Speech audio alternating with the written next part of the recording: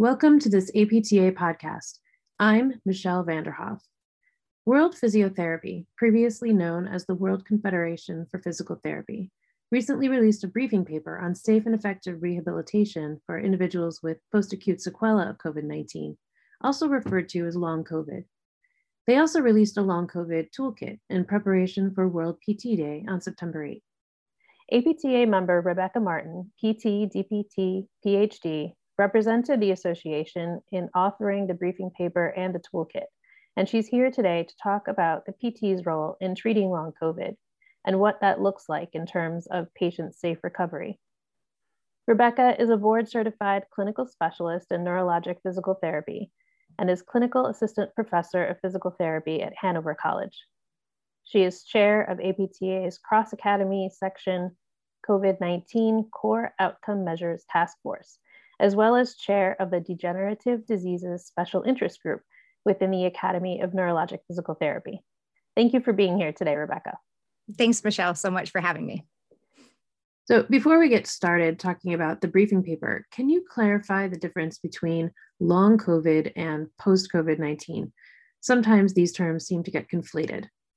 Yeah, so let's start by pointing out that post-COVID is really a misnomer.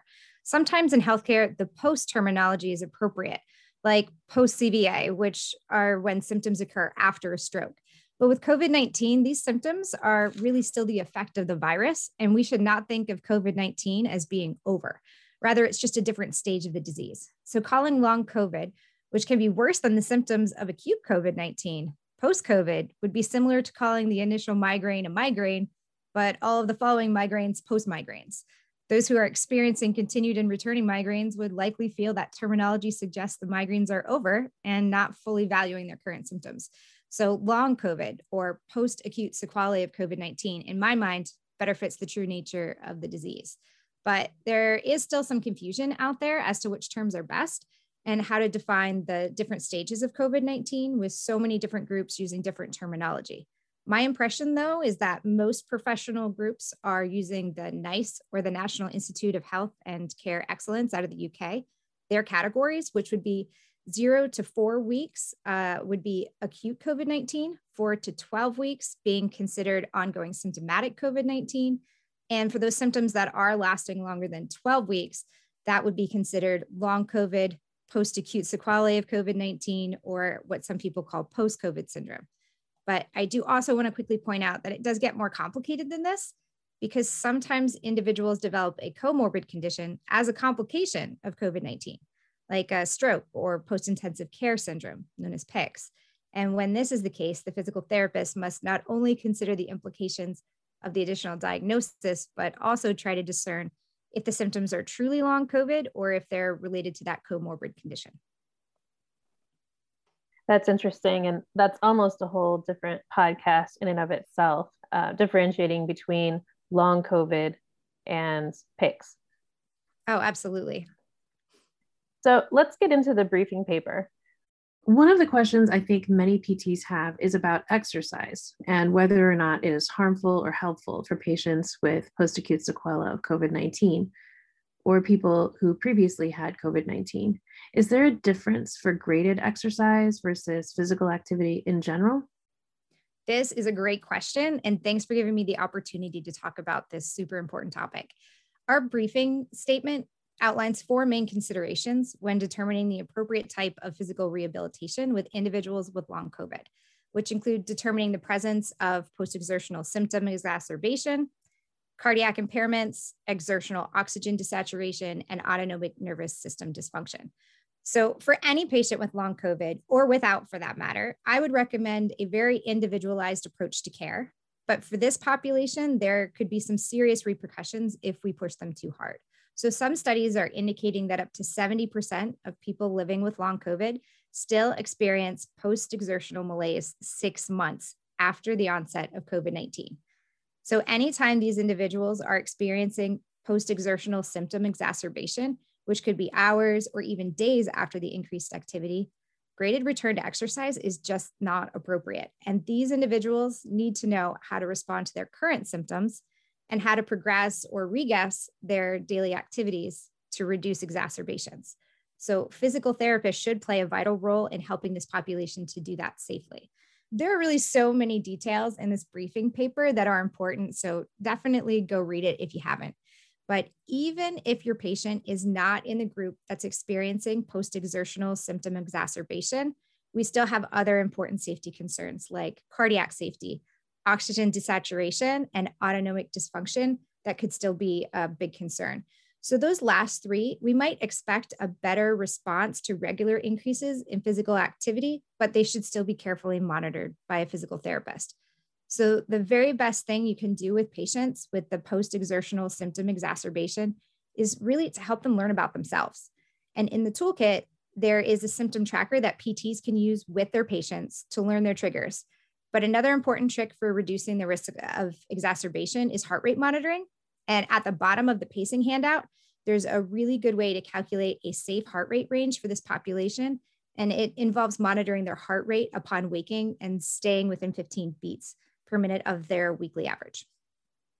So along those lines, how do you know as a PT when or how to modify a patient's plan of care as they progress or regress? Right. Well, as a specialist in degenerative diseases, one thing that I definitely understand is that success is not always measured by progression of exercises. So if we're talking about individuals with post-exertional symptom exacerbation, we have to be all right with setting goals for independence with that symptom management and understand that if patients are able to better manage their symptoms, that they're going to have improved qualities of life and less bad days. So these are the patients that I like to see more often at the start, and then once a week or once every other week, then maybe follow up with a month later and work towards that independence. They can also really benefit from telehealth to reduce the effort required to attend physical therapy sessions. But if the patients are not experiencing post-exertional malaise or that post-exertional symptom exacerbation, then we're probably looking more at that traditional graded gradual return to activity. These patients are the ones that I might follow more consistently at once or twice a week, until I learn more about how they're going to respond to the increases in activity and how they are doing with independent symptom management and exercise activity progressions. So what signs or symptoms might make you worry that someone is experiencing dysautonomia related to COVID-19? Of course, yeah. And the initial draft of this portion on autonomic dysfunction was really my main contribution to the paper. So we're in my sweet spot here.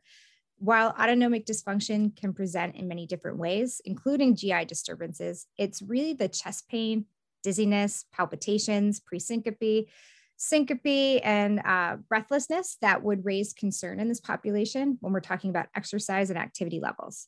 So if they are experiencing any cardiac changes, it's best to refer them to a cardiologist for a workup, but know that heart rate and blood pressure changes can definitely be related to dysautonomia. So I just want you all to be aware that orthostatic hypotension, postural orthostatic tachycardia syndrome, which we also call POTS, are both related to dysautonomia and long COVID and are very common in this patient population. So providing a quick screen for dysautonomia like the COMPASS 31 will allow for a fuller clinical picture. And these recommendations are all found in the briefing paper. So if you're working with someone with dysautonomia, how does that affect their ability to exercise? There are definitely additional considerations as these individuals are at a greater risk of injury due to syncope or lightheadedness. And the briefing paper includes recommendations for using supine or recumbent positioning, isometric exercises, compression garments, and patient education for safety when individuals are presenting with OH or POTS. But to add a layer of difficulty, for patients with long COVID, if they have dysautonomia, aerobic exercise may be recommended, and that's in direct opposition to what you should do if they have post-exertional malaise. So this is a great example of how individuals with long COVID really need to have individualized care. So when patients have both autonomic dysfunction and post-exertional malaise, physical therapists need to understand that the risk of aerobic exercise is going to outweigh the benefits. So is there a recommended length of time people with long COVID should receive physical therapy, or do we not know this yet? And I wish that was an easy answer, but to answer it, it might help to compare long COVID or PASC with stroke. So when you hear that a patient has had a stroke, you really don't have any clear image of how that individual is going to function or how long they're going to need therapy until you actually evaluate them. And the same goes for long COVID. There are some individuals who are going to be managing fairly well. They might notice some shortness of breath when climbing the stairs, but others with long COVID may not have been able to leave the house in the past month. So the key is going to be using outcome measures that can show progress and justify the need for PT, such as the COVID-19 core outcome measures. And now for a quick break. Throughout 2021, we're hosting the APTA Centennial Lecture Series. Earn CEUs while exploring topics like clinical practice, payment, and practice management. Upcoming is our June lecture on managing vestibular disorders. Visit centennial.apta.org/celebrate to learn more and register. And now let's return to the show. So let's switch gears a minute and talk about the toolkit. How did the toolkit come about and why was this topic chosen? Yeah, so I think it's about the past 15 years or so. Every September 8th is celebrated as World Physio Day. And on that day, physical therapists from around the globe get together to try to promote the profession and to further their own educations. So not all American PTs realize this, but as a member of the American Physical Therapy Association, we are automatically members of World Physiotherapy, which was previously known as the World Confederation for Physical Therapy. So as a member of the APTA, we automatically have access to their resources and the opportunities that they present. And this year, long COVID or PASC was chosen for a few reasons. We spent some time talking about the Safer Rehabilitation Briefing Statement, which is so important. And those recommendations are reflected in the toolkit. And so a main reason to pick this topic this year is to ensure that physical therapists around the world have the tools they need to safely work with their patients. But additionally, we wanted to give physical therapists the tools they need to let others know about our skills and our expertise. So who was involved in the committee that developed the toolkit? The toolkit was developed by World Physio with input from experts like myself from around the globe. Specifically, I'm aware of significant contributions from Simon DeCrary, Ted Deshane, Jessica DeMars, and Catherine Thompson, but there may be others that have provided valuable input. So check out the World Physio website, and my apologies to anyone that I may have missed. Is the toolkit geared more toward clinicians or consumers or both? And how is it really intended to be used? This toolkit is made to be put into the hands of a physical therapist. So it has handouts to educate the patients, which will save the clinician time finding other resources that explain the symptoms of long COVID, that explain fatigue and post-exertional malaise, which guide the physical therapist and patient through things like learning about the patient's energy reserve and how to pace. In addition, the toolkit has signage and handouts that explain the role of physical therapy in the management of this population. And it has good reminders related to safety for this population. Shortly, we also expect to add a brief script for a radio interview that physical therapists could take to a local radio station and ask the host if they would be willing to complete with them. I find that our local radio hosts, usually during the morning show, are happy to share tidbits that will help their listeners. And a few weeks back, I had the pleasure of speaking with Dr. Martha Slowinski from Columbia University, who reminded me that one way that our profession really got its start was from meeting the needs of individuals with and recovering from polio. And with the right tools in our hands, we really have the opportunity to again show the world what our profession can do for quality of life, for returning function, and for returning people to their social roles. This is really how the kit was designed to be used. So what are some of the key highlights of the toolkit for PTs? So I talked a little bit already about what's in there, but my favorite handout is the post-exertional malaise and fatigue handout I spoke about to you earlier. And I think that that handout is really going to help a lot of physical therapists. Pair that handout with a pacing handout that walks you step by step with your patient on how to pace and how to prevent exacerbations. I think those are two really key ones. And I also just really love the rehab and long COVID handout to raise awareness that we really are a key part of the recovery team for this population. So can this toolkit be applied to all resource settings? Absolutely. I do think there is something in this toolkit for every PT. The toolkit includes signage to put up in medical settings, as well as handouts that could be provided to primary care offices or to discharge planners at a hospital. The breathing exercise and pacing handouts could be really important in any setting. And if you're a physical therapist that's just interested in promoting the profession, this is a really great opportunity to just hit print and pass things along. So this toolkit really was created from World Physio with the idea that it could be used regardless of the resources that the physical therapist has at the ready.